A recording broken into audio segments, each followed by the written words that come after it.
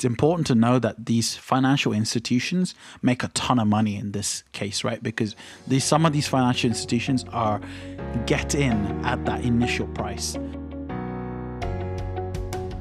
Welcome back to Investing 404, the podcast by amateur investors for amateur investors.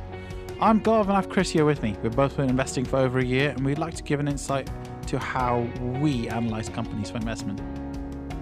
So welcome back all. We have decided to change it up slightly. So we will release a smaller episode with the news 10-bagger and a learning segment that should be around 15 minutes in the first half of the week, and then the second half of the week will be a stock analysis, an in-depth analysis, which will most likely be slightly longer.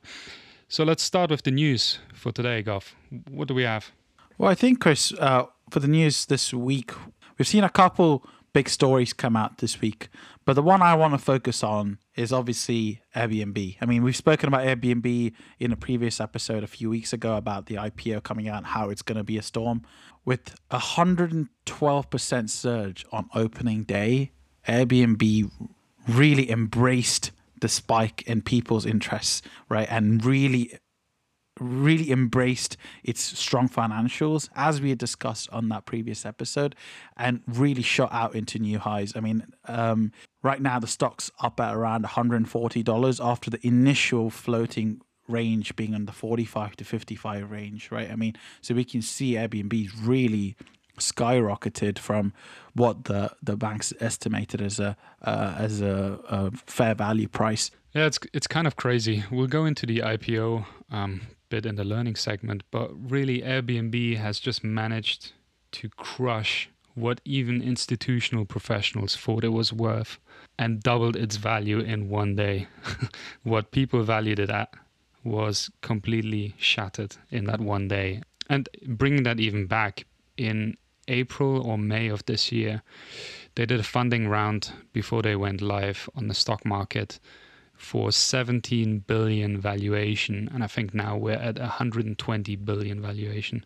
So that shows you the differences that the stock has gone through within 1 year. It's been a 10-bagger in itself almost.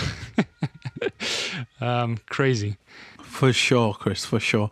Nowadays there's so much hype around stocks, so it's hard to tell how much a movement is purely due to the momentum from the hype. But I think, as I mentioned a few weeks ago, I think Airbnb is one of the biggest and best companies in the US. So I think in that sense, I think Airbnb has got a significant gap to where it could be, and I see significant growth in the next year with this coming investment. So I still think it would be a buy. I mean, really depends what your investment horizon is. If it's longer term, I don't think the price at 139 really matters. But again, that's just my opinion on the matter. I mean, yeah, that's fair. I definitely see, and number one, the brand. Everyone in our space knows Airbnb. And the platform, just being the middleman, they can scale up and down as much as they want, really, with not owning any hotels or apartments or planes. So that's definitely positive. What shocked me is that they still have extremely high cost, and with them growing as a company, I don't see any profitability yet over the next 2-3 years, which is quite shocking. Also, the fact that they're worth more than Booking.com right now is kind of crazy in my eyes, because Booking.com owns car rental companies. They own half of Asia's travel websites. It's a full-fledged company that is still profitable even this year.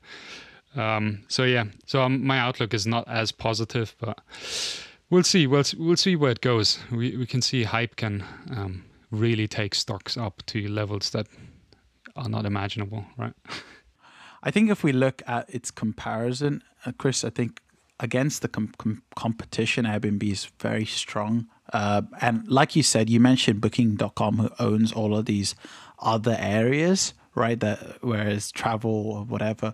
And these are areas that Airbnb just has an easy growth into from its target base. And it's easy to push it as well, because essentially you're looking at people who live there who can recommend a store. So it's much higher potential of actually transferring that market. But yeah, I completely agree with your point. The second thing I really want to get into is this week we also had earnings for Starbucks.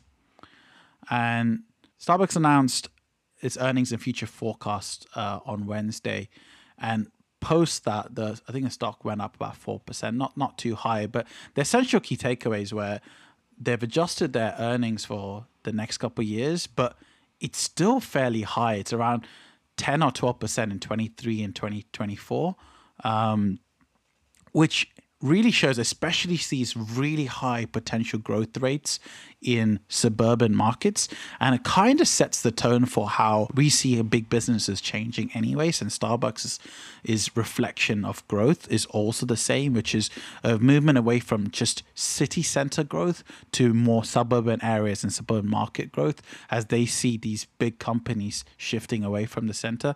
And the firm's closed around 8,000 underperforming stores, which has also meant that it's a little bit more efficient. I mean, closing stores is really like sad from like a news perspective, but from an investor perspective, it just shows the companies being a lot more efficient, right?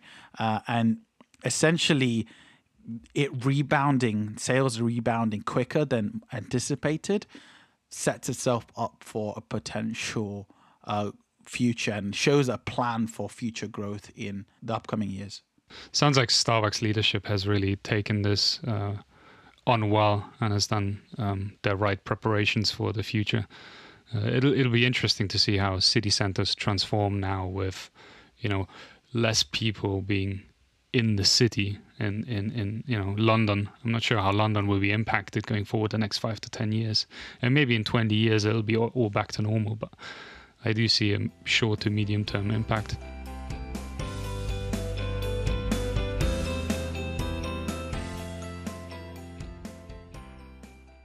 I think we should just move into our learning segment. We mentioned Airbnb, and Airbnb is one of a few hot running IPOs that have happened in the last couple of weeks, right? I mean, we've had Snowflake, we've had DoorDash, Palantir. Yeah, Palantir. I mean, Palantir's been one of the ones. I mean, that's really increased my portfolio as an example. It's gone up around 200% for me. So we're seeing a huge wave of this. I think it's been a big year, right? It's a good time, yeah, for sure. So it's a good time to maybe look at, especially for some of our more fresh investors, and explain what an IPO really is, right? Yeah. So what we'll do, I mean, so essentially an IPO, if we look at what an IPO is, let's say you're a company that has some good foundations of success, right? And now you want to really take your business to the next level. To do that, you need a huge inflow of capital. You need more money coming in to be able to use that money elsewhere. So you could do that in a couple of different ways. And we'll go into some of those other ways in future episodes. But one of the ways is by selling equity. Selling equity means you're giving up a percentage of your ownership in that company for this money that comes in, right? And one of the ways of doing that is through an IPO, so that the company becomes a public company. What that means by public company is it allows people, the layman like you or me or Chris, to buy into that company and become a part owner of that company, right? And you total up all those shares and you see what the company is actually valued at, right? So that's the process of an IPO is just letting that happen. It's like the process of letting that company go from a private company to a public company. Yeah, a great example was Airbnb, right? They were a private company and you couldn't invest in them. Simple as. Even if they were the best company on earth, you could not invest in them. And now that's changed. If you really believe Airbnb is a great company, now you have the ability to buy stock in Airbnb as of last Monday, Tuesday. It's as Goff says, taking the company and putting it on the stock market. And apart from it being great for the company and them collecting money, it's also great for anyone that is part of the founder or investor group. that invested in the company back when it was created in someone's basement with an idea to create an app, like most things start nowadays. So now with Airbnb going on the stock market, you will see a lot more sales from people that own their stock inside the company, like the founders and any early investors. Let's say you own the company and you'd invested, let's say, $1 million for whatever percentage of the company that you owned when it was private, right? And now that company, like Airbnb, has exploded from whatever it was previously, let's say 17 billion valuation, up to like 100 billion valuation. Now you can see that exponential growth means that whatever they owned in that company is also seeing that exponential growth. So like Chris said, that's a good sort of exit strategy for some of the company founders or someone else who may have helped the company at earlier stages. And this is why you see a lot of companies nowadays, which we will get into in future learning episodes, where they do seed funding and they fund these startups so that when they do explode in the future, they can really collect a lot of returns back from that initial investment. Just quickly, I want to touch on what that process really is. And essentially, and how an IPO works is, the company who wants to go for an IPO has to first meet a whole bunch of criteria, right? Which we're not going to get into. But essentially to prove that it's like a stable, growing company, et cetera, et cetera.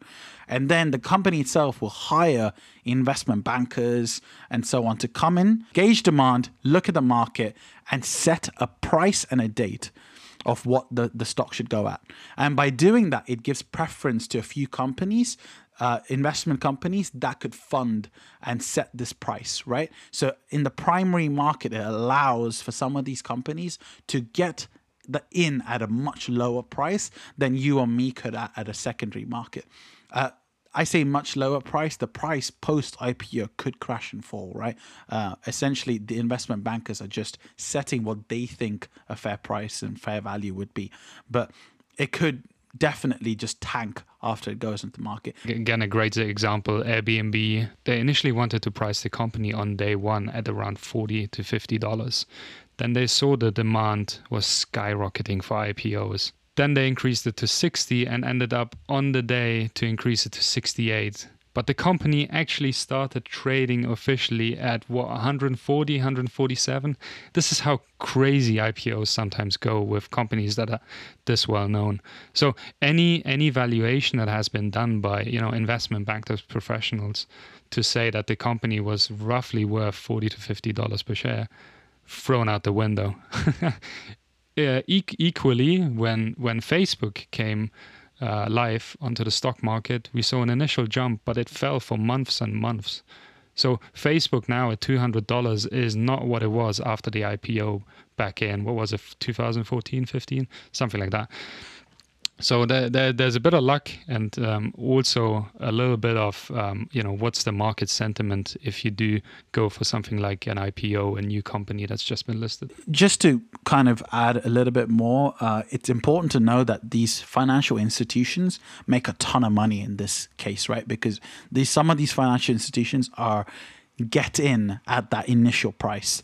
So they get in at that price of that 68 or whatever that Chris mentioned for Airbnb, prior to the stock rising to the 140 when it gets released out into the market. And now it's released out to the market for 140, and now the financial institutions made like 100% on whatever investment they'd made. So it's just super interesting to know that this is a hugely valuable area for these financial institutions, which is why people working in those roles make the most money in those teams, right? That's why investment banking professionals, M&A professionals, this is why those professionals make a lot more money in the banks than someone doing sort of the cash desk or someone doing other different tasks within the bank, right? So it's just super interesting when you understand that area and you see how profitable it is, you see why some of these guys make the money that they do. And Chris, now let's go to one of my favorite segments for sure, which is the 10 bagger list, right? These are companies that could explode and just skyrocket in the next few years, or explode and just crash. So What have you got for us this week? Yeah, I think you said it well. And having just talked about IPOs, 10-baggers typically fit within the range of having recently gone onto the market or having been on the market for only a short amount of time. This time we have a slightly bigger company. It's called Baozun, Chinese, with a 2.7 billion market cap. A relatively fair valued company at a 60 PE ratio, which we'll explain in next week's learning segment what a PE ratio is. But the company has been sort of flat since 2017, and it surprised me when I looked into it. So Baozun, what do? Essentially, they work with companies to establish themselves in China and establish themselves onto the Chinese online market. It's been compared to Shopify quite a lot, but it's actually somewhat different to Shopify. Baozun typically work with large companies, mostly international. Some of their clients include Nike, Calvin Klein, Zara. You've got Microsoft on the digital space. You've got Philips, Panasonic. So you can see there's big names there. They work with those companies on selling their items in China, online, on their website, on other websites. They work on the payment processing, they work on the logistics, and most importantly, the marketing as well. Because as you can imagine, the Chinese consumer will react completely different to advertising than a Latin American consumer or a European consumer. So you do have to tailor it exactly to the market.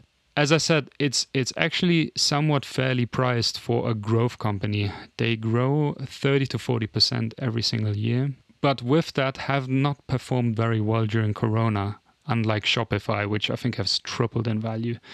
Reason being, again, these are all large international companies, and Corona has kind of inhibited some of that cross-border trade and some of those companies going international. So it hasn't been performing well this year, but I think the outlook for this company is big, very big, with all the demographic changes in China. Surprisingly, one that I actually do know. I think this is the first one in this segment that I actually have heard of before.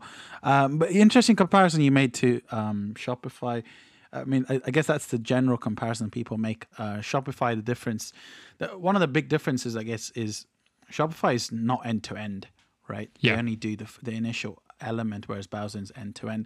But Shopify's a big benefit, which is its ties into Amazon and eBay and so on are extremely strong, and it's like a break-free place. So it's not break-free like Baozun's trying to be, right? So it just meant people like you or me setting up dropshipping agencies or whatever can do it very easily through Shopify, which has meant that stock from its initial price where we've seen massive growth, right? I mean, let's say Shopify went from like say $17 to about blew past like $1,000 a share, right? Whereas Baozun, as you mentioned, launched at around $10 and we're trading around at 30 in the mid 30s, which is what it was, like you said, from 2017. So it's super interesting. It hasn't changed too much, but you see a lot of potential here in the future. Yeah, Chris? Exactly. And being a Chinese company, the risk is actually quite high as well, that things are not reported properly or the numbers are slightly fetched, or, you know, all of these things that come with Chinese companies. However, I see the growth. Number one, the share price being flat for a growth company over 3 years is kind of unusual anyway. Yeah. Number two, with Chinese market becoming so middle class now, and you know the demographic changes to cities and disposable income rising in China will make our companies that are mostly trading on Baozun, like the Nike, the Calvin Klein, Zara, much more popular in the Chinese market. So Baozun not only will grow from other companies they work with, but also just from the existing partners they have in China. So I see huge potential. Again, I'm not invested. I don't think Gov would ever invest, but it's a nice little 10-bagger. You can put it on your watch list, but please do your own research because the risk here is quite high. But again, in 10 to 20 years, it'd be interesting to look back at this and say, oh, hang on, it's actually gone from 30 to 350, or it's gone from 30 to bankrupt. We'll see, right, Gov? Yeah, definitely. Awesome, Chris. And that's it for this episode. Catch us in the next one where we look at the in-depth stock analysis of PayPal and how our thoughts on how the company's future outlook looks like.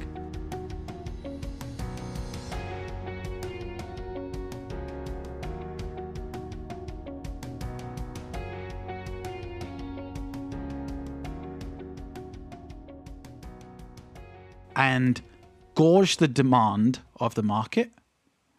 Oh, not gorge. Gauge the demand of the market